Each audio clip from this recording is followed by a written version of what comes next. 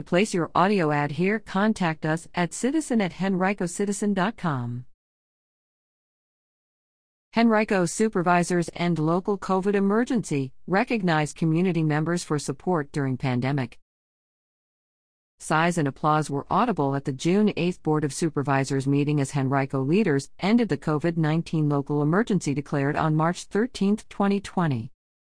As a result of this action, the emergency ordinance adopted in September 2020 concerning procedures for public meetings, the conduct of public business, and the county manager's authority to provide critical local services during local emergencies will no longer be in effect.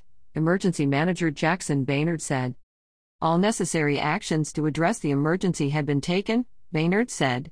Supervisors said they were thrilled to accept the resolution. Supervisors also issued 3 proclamations of appreciation for community members and organizations that supported the locality during the COVID-19 pandemic.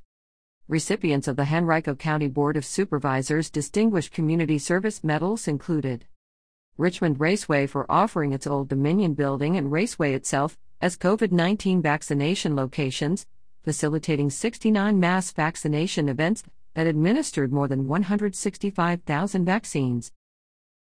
Westwood Pharmacy for working with the Henrico and Richmond Health Districts to coordinate the receipt, storage, and distribution of COVID-19 vaccines.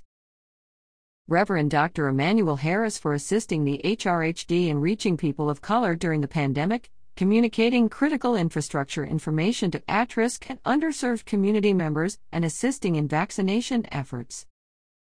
The HRHD vaccination rate is one of the highest in the Commonwealth because of those efforts, supervisors noted. County Manager John Betholkas described the meeting as a night of thanks and said that the presentations were highly unusual because the board did not typically issue proclamations of appreciation.